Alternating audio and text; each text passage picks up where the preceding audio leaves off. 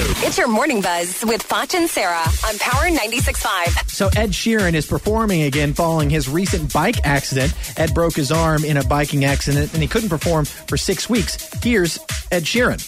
I just got the cast off. So today's obviously my first show back, and I feel good.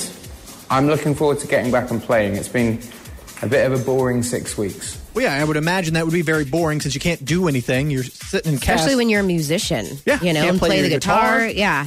It seems like it's not been 6 weeks, though. It seems like it just happened.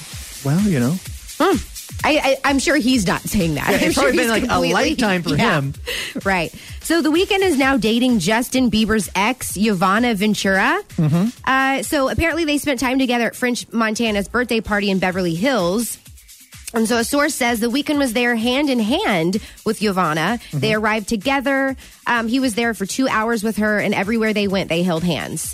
He was parading her around. Well, yeah. This is a crap move, okay? I have had this done to me before, where I started dating a guy, and then his ex went after my ex, and then it was like this love triangle or square at that point, and it's like, this is super Hoosier. Like, you can't do this. Didn't Selena, though, break up with him to get back with her ex?